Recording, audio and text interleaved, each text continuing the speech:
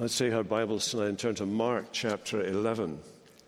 Mark chapter 11, and we're reading from verse 27.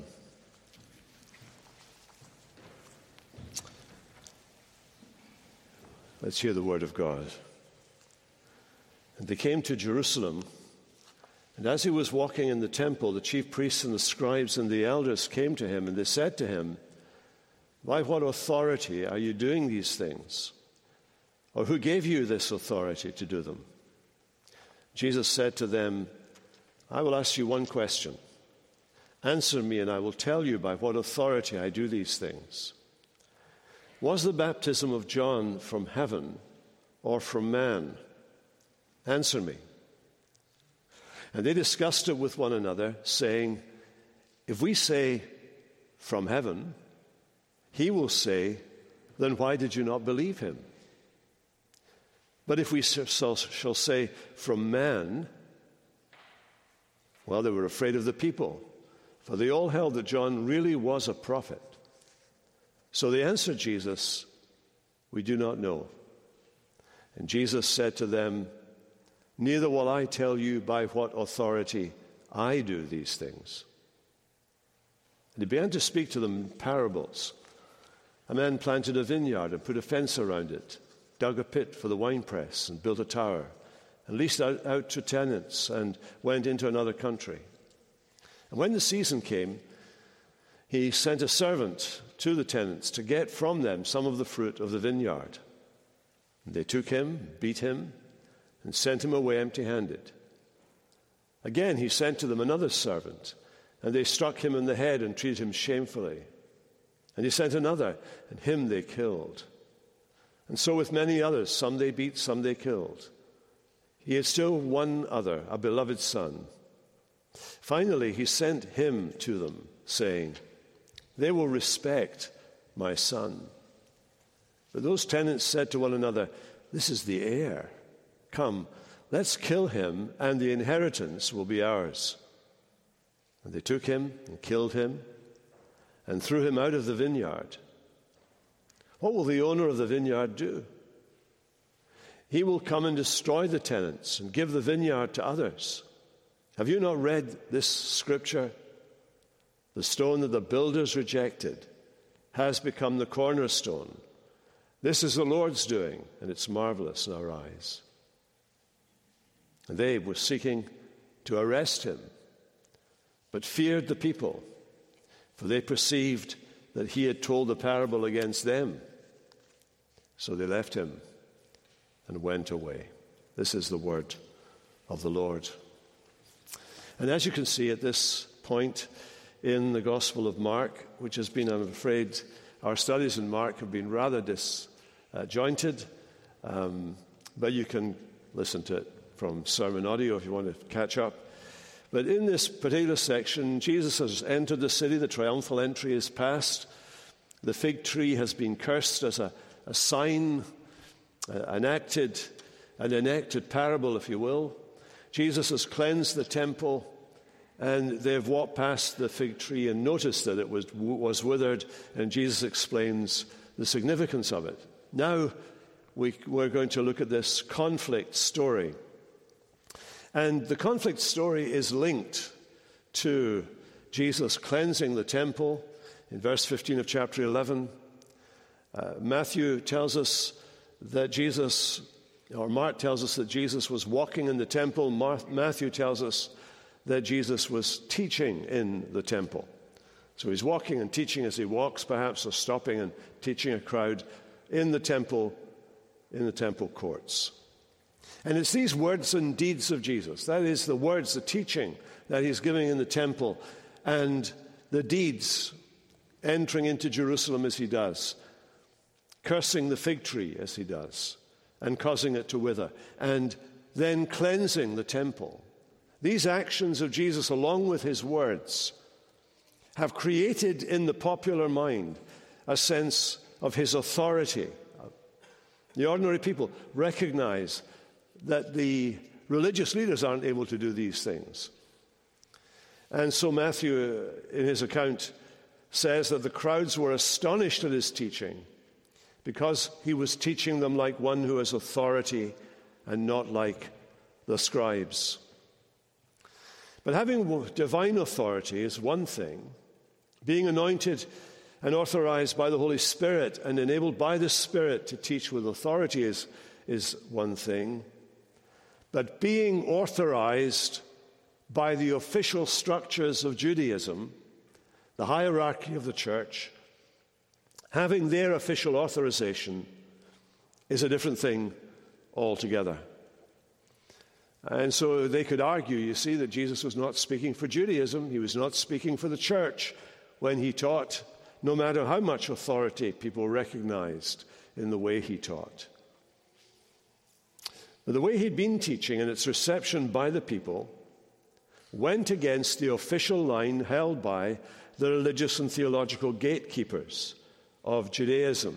You will know that there's a procedure in every church, every denomination has its official statements of faith, its catechisms, its confessions of faith, and with Scripture as the supreme authority. We don't just let anyone teach.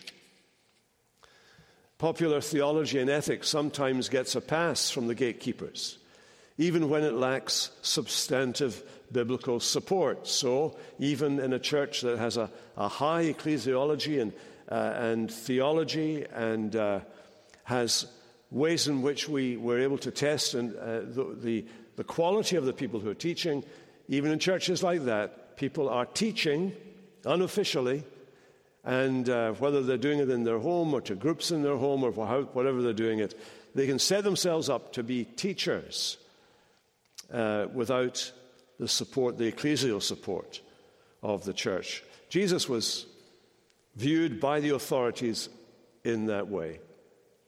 And so we read, as he was teaching and walking in the temple, the chief priests, the scribes, the elders came to him. These three groups of people, these were the three main parties within the Sanhedrin, the governing body of Judaism. All three groups are represented here, coming to speak to Jesus. That highlights for us how important and serious this matter is. And you can see the subject that's on their mind. By what authority are you doing these things? This is the main subject. You're doing these things. What things? Well, you're teaching and preaching, Luke suggests in his account. Not only are you preaching and teaching, you're teaching and preaching in the temple grounds and in the temple closes. And you've been to the temple before and you cleansed the temple. You took a whip and you overturned the tables of those who were buying and selling and you cleansed the temple. Well, nobody should be allowed to do that kind of thing. Where are the deacons when you need them to tackle people that do that?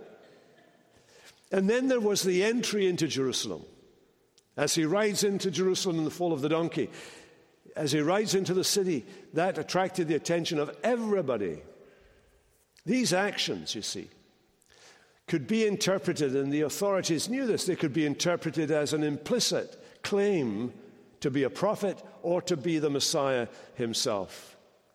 Since Messiah was a kingly figure, this would leave him and them open to charges of sedition.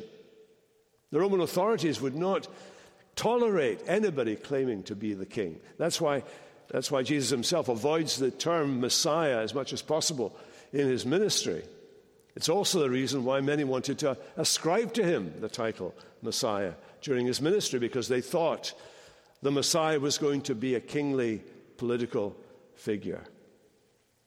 But these men, with this question about Jesus' authority, are not really coming as the police, as it were, of the temple.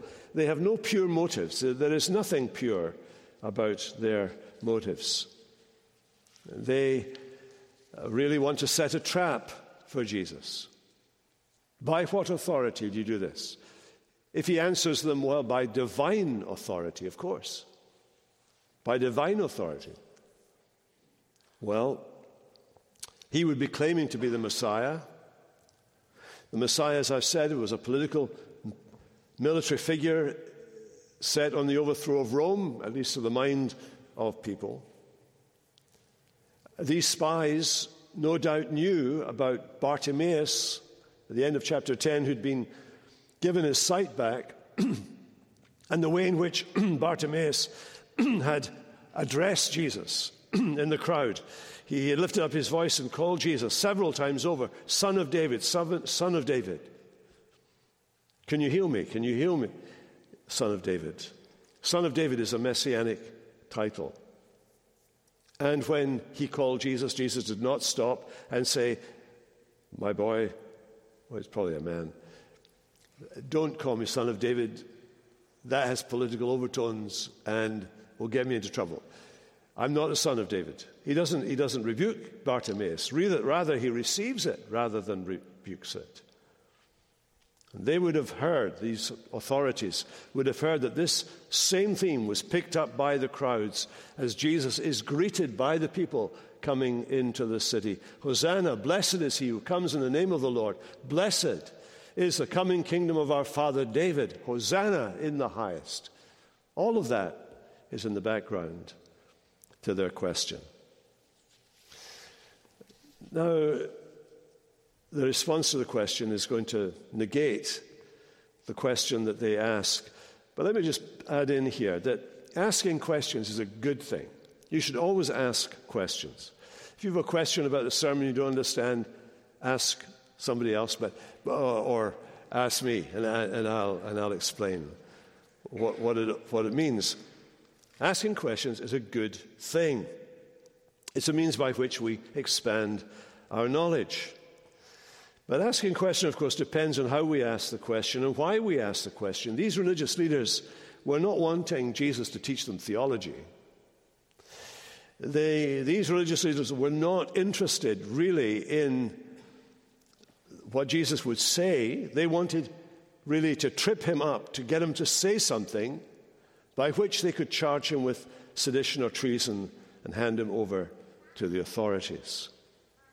They were already putting around the idea that he was a pretender, an impostor. And I want you to note the Lord's reply. He replies with a counter question. Jesus said to them, I will ask you one question. Answer me, and I'll tell you by what authority I do these things. Now, this is Jesus' usual tactic. He does not make plain statements about his own person publicly in the Gospels. He avoids that as much as possible. And he does so simply because this loaded word, Messiah, this loaded word, Christ, has such political overtones, which in a climate of being under the authority of Rome would have been just a rabbit hole. He didn't want people going down that rabbit hole of thought. And so that's why he asked the question, what about the baptism of John? John the Baptist, you know, was very famous. He was very popular with the people. By referring to John's baptism, it's a kind of catch-all word for everything that John did, his prophetic ministry, his preaching ministry, his baptizing ministry. The question was whether John was a real prophet or a true prophet, and that was relevant to the question they'd asked Jesus about his authority. John proclaimed himself to be the prophetic forerunner of the Messiah. He quoted from Isaiah that his role was to prepare the way of the Lord. As Dick France puts it, John had begun the Reformation movement among the Jewish people to which Jesus was the obvious heir, the heir of the work of John the Baptist. And even John's baptism, in his own words, was an anticipation of and a preparation for the more effective baptism that was going to be introduced by the stronger one, the greater one, the mightier one than he was. And so their verdict on John and his message was linked to their view of Jesus. If they accepted Jesus' authority, they must John's authority, they must accept Jesus' authority as being the one greater, the one who John said would be the baptizer in spirit, not just in water. The one Jesus had identified, that John had identified as the Lamb of God who takes away the sin of the world. The one who was before him, eternally before him. John had said all of these things about Jesus. He had said that he wasn't even worthy to have his sandals, to take Jesus' sandals off, far less to baptize him. And of course, John was present at the baptism of Jesus, where the Spirit, the Father's voice was heard, the Spirit descends like a dove upon the Son of God. So we read that they discussed it with one another. If we say from heaven, he will say, why then did you not believe, John? But if we say from man, the people will be up in arms because they really believe that John was a prophet of God.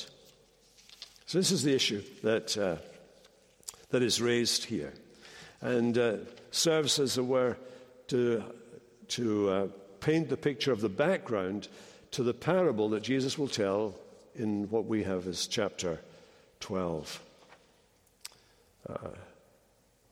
These men were deliberately ignorant. The root of the trouble lay not in their intellect, but in their stubborn will. They did not want to see the truth. They'd hardened their hearts against it. They'd heard it from John the Baptist. They'd seen the effects of his work. And they'd watched Jesus now for 3 years, performing all these miracles and saying all these things. And you know, one of the reasons why you, maybe someone here this evening, doesn't get Jesus, doesn't grasp the joy of what it means to live as a Christian. Maybe the reason is that, like these religious leaders, you are refusing to submit yourself and your will to Him.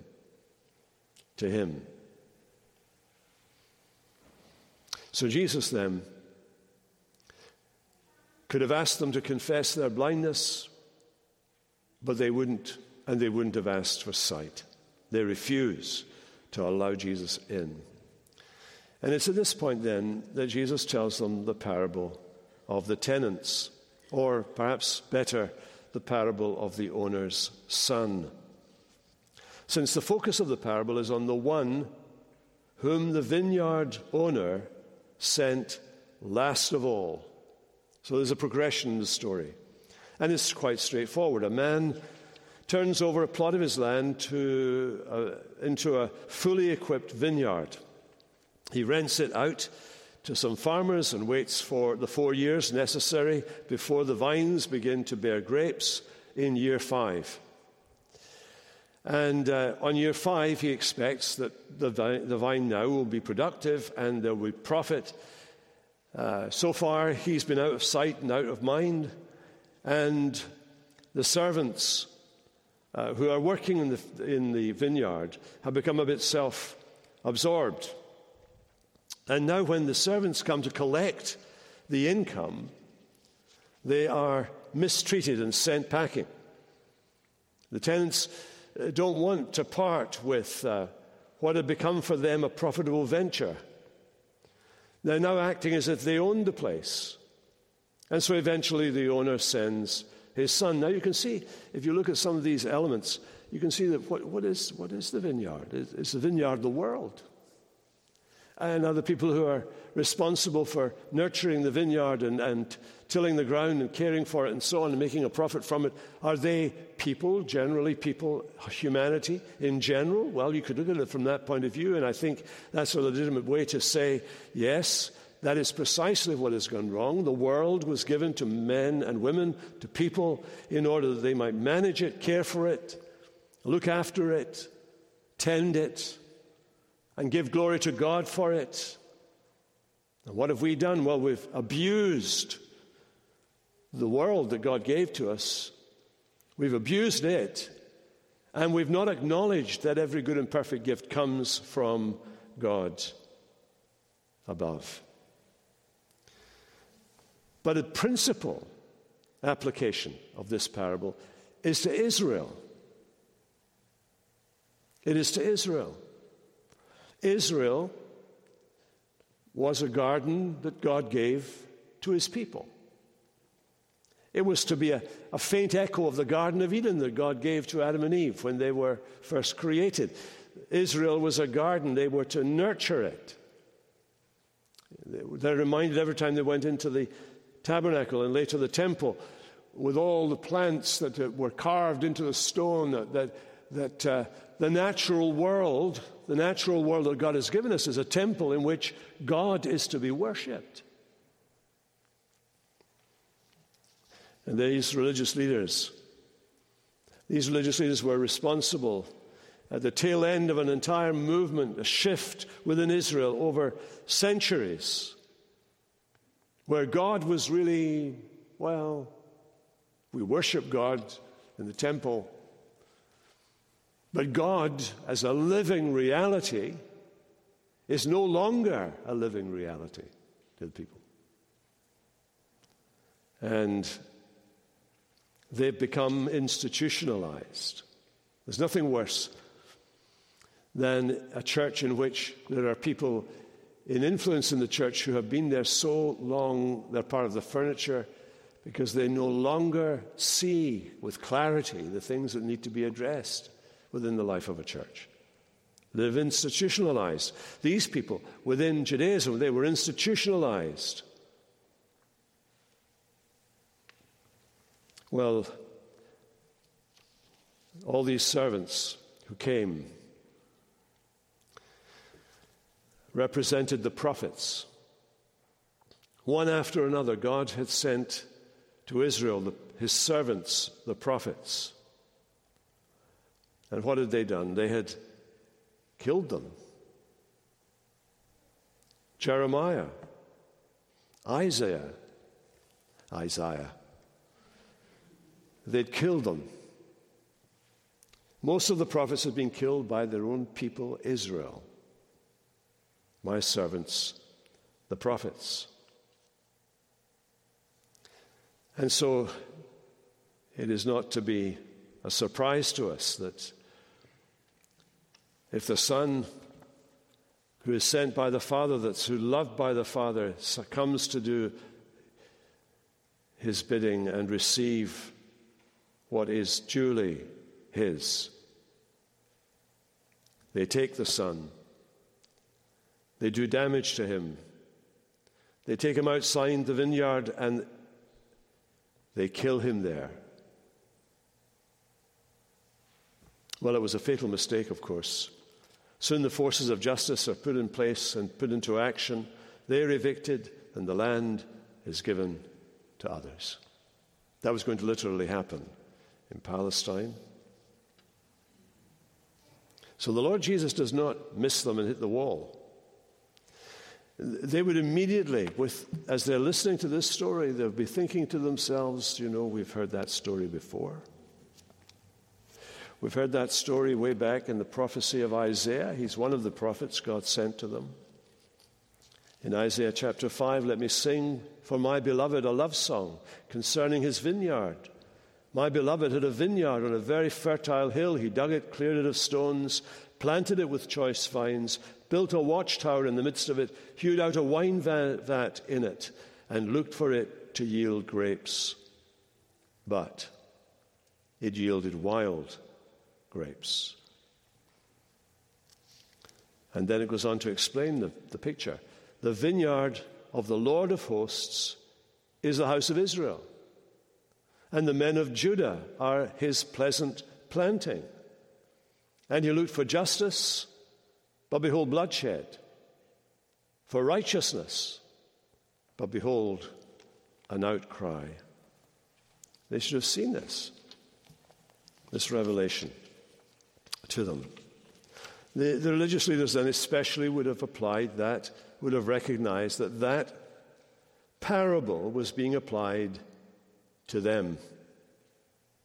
They realized that Jesus was referring to the prophets God had sent to Israel.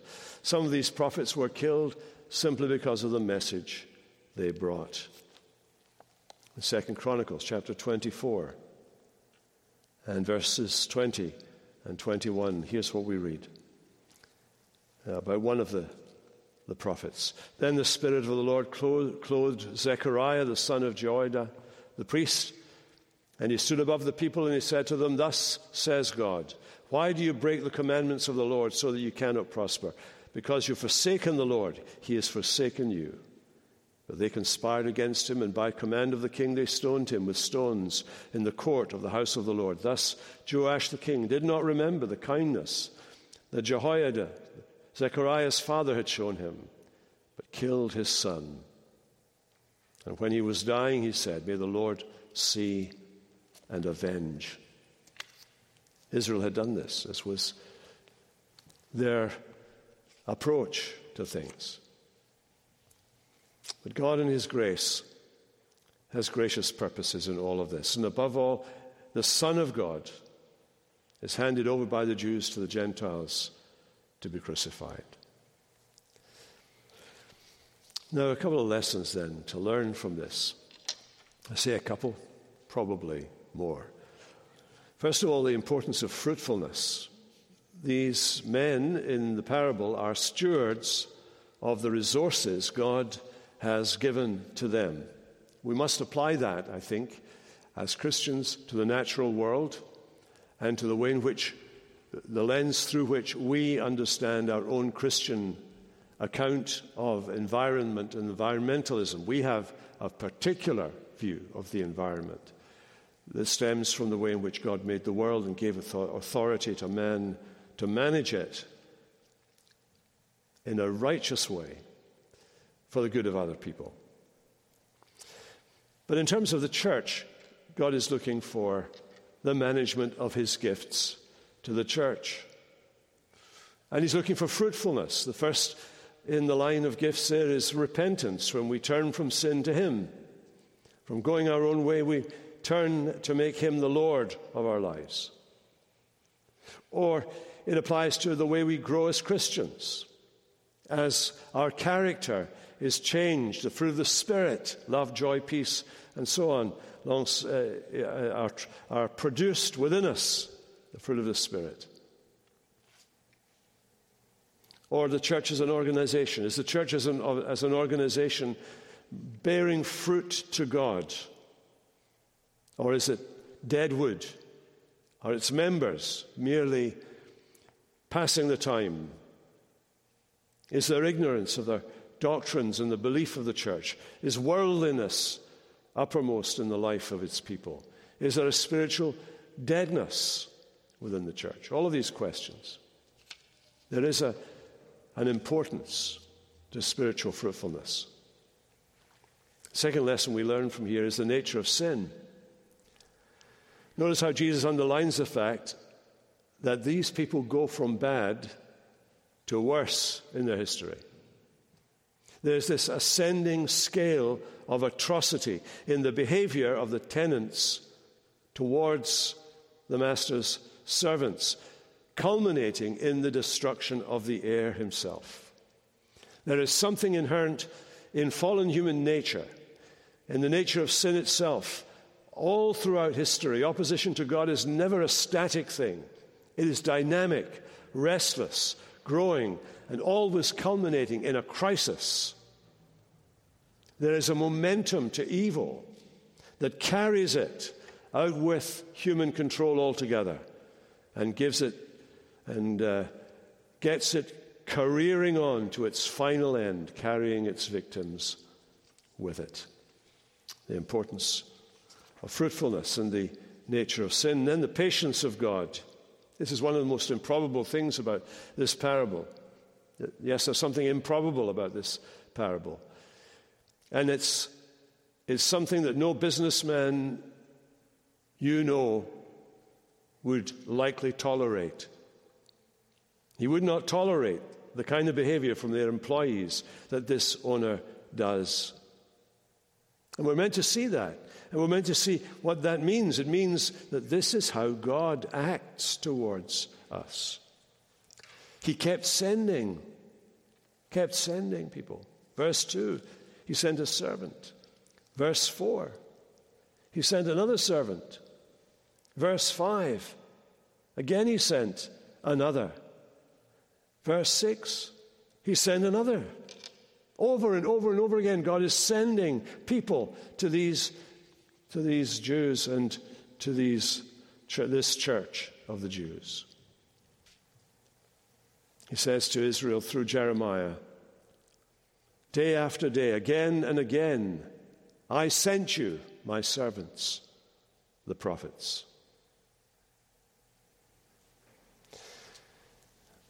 They rejected them, and God keeps sending them. And if you follow the meaning of that sequence of sending, you'll appreciate the significance then of the final sending. What an amazing history of the mercy of God. Matthew simply tells the fact that this was the final sending. Luke emphasizes that this was a deliberate act of God. Mark underlines the preciousness of the gift. He had one left to send, a son whom he loved. Even to the extent of permitting rebellious subjects, taking his dearly loved son and killing him. And Matthew and Luke tell us that he was thrown out of the vineyard and killed outside. As we read in Hebrews chapter 13, he's killed outside the city wall, outside the civilized world of the city. Perhaps a point of a more general nature needs to be made here, and that is that God is patient with you and with me. He's patient with us up to the point when we finally reject his Son. That's where his patience ends. When we finally and completely and intentionally and without any coming back from this moment, reject his Son. That is the unpardonable sin. To die rejecting Jesus. But over our lives, again and again, he comes to us. He presses his claims upon us. And at a particular point, he may approach us in a especially real way, so that we're faced with a choice. And it may be that you're here this evening, and that's the moment for you. This is the moment for you. Well, the fourth application is the exaltation of Jesus in verses 10 and 11. Have you not read the scripture? The stone the builders rejected has become the cornerstone. This is the Lord's doing, and it's marvelous in our eyes. It's a quotation from Psalm 118, with which we began this evening. It's very interesting that Psalm 118 has been in play in the gospel at a variety of points. For example, it plays a role in Jesus' triumphal entry as the crowds use the language of Psalm 118, verses 25 and 26. I can find it, my little procedure here. Verse 25 and 26. Save us, O Lord. That's what they're crying out when they say hallelujah. Save us. Save us, or Hosanna rather. Save us, we pray. O Lord, we pray, give us success. Blessed is he who comes in the name of the Lord. We bless you from the house of the Lord. They'd used that language as Jesus came in to the city. The Sanhedrin knew that psalm very well. It was sung every day during the lead up to the Passover. And then linking Psalm 118, verses 23 to 25, with the events located in this parable that Jesus tells. Let me read you verses 22 to 25. The stone the builders rejected has become the cornerstone. This is the Lord's doing. This is the day the Lord has made. Save us, O Lord, we pray. O Lord, give us success. This psalm is talking about the resurrection of Jesus. The one who's been rejected becomes the cornerstone. It's marvelous in our eyes. This is the day the Lord has made. This is the day of resurrection. This is the day of his triumph. And embedded in the psalm, do you notice, embedded in the psalm is this word rejection, the rejection of the stone referring to Jesus. It was Jesus himself who used that word from Psalm 118 in his first prediction, Mark 8, verse 31, his first prediction of his coming death. He began to teach them that it was necessary for the Son of Man to suffer many things and to be rejected by the elders, the chief priests, and the scribes, and to be killed, and after 3 days to rise. There's a symmetry between those two uses of the word. In both, Jesus speaks of his rejection and death at the hands of the threefold grouping of Jerusalem's religious authorities. But also there's a promise of resurrection. It's implicit back in chapter 8:31, or explicit there, should I say, and it's implicit here in chapter 12, verses 10 and 11. Mark 12 says all of this is foreshadowed by the words of Psalm 118. Jesus deliberately shows the link between Scripture prophecy and his ministry and his final fulfillment. All that man can do in the end is to behold the work of God here in the ministry of Jesus, to behold the work of God and the explanation Jesus gives to these events, and be lost in wonder, love, and praise. Jesus should do this for us, that he should allow wicked men to challenge him as they do, that he should allow wicked men to persecute his prophets whom he sent, that he should allow wicked men to do him to death. Well, for our sake, for your sake, for my sake. It's remarkable, isn't it? And it gives us cause as we come to the table to handle things unseen, to take the bread and the wine and realize that we are handling by faith something hidden from our eye.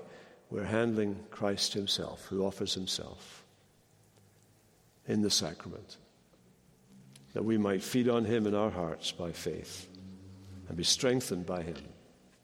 And know as we see that bread broken, that he was broken for me. And in the cup, with wine representing his blood, the separation of blood from his body speaks of violent sacrificial death. He died violently and sacrificially for me, for you. Let's pray together. Lord, as we bow before you, we thank you for the fact that the Lord Jesus himself has paid the price for our salvation so that it's free at the point of delivery to me, to us, and to the one you're speaking to in this room tonight particularly. We pray this in Jesus' name. Amen.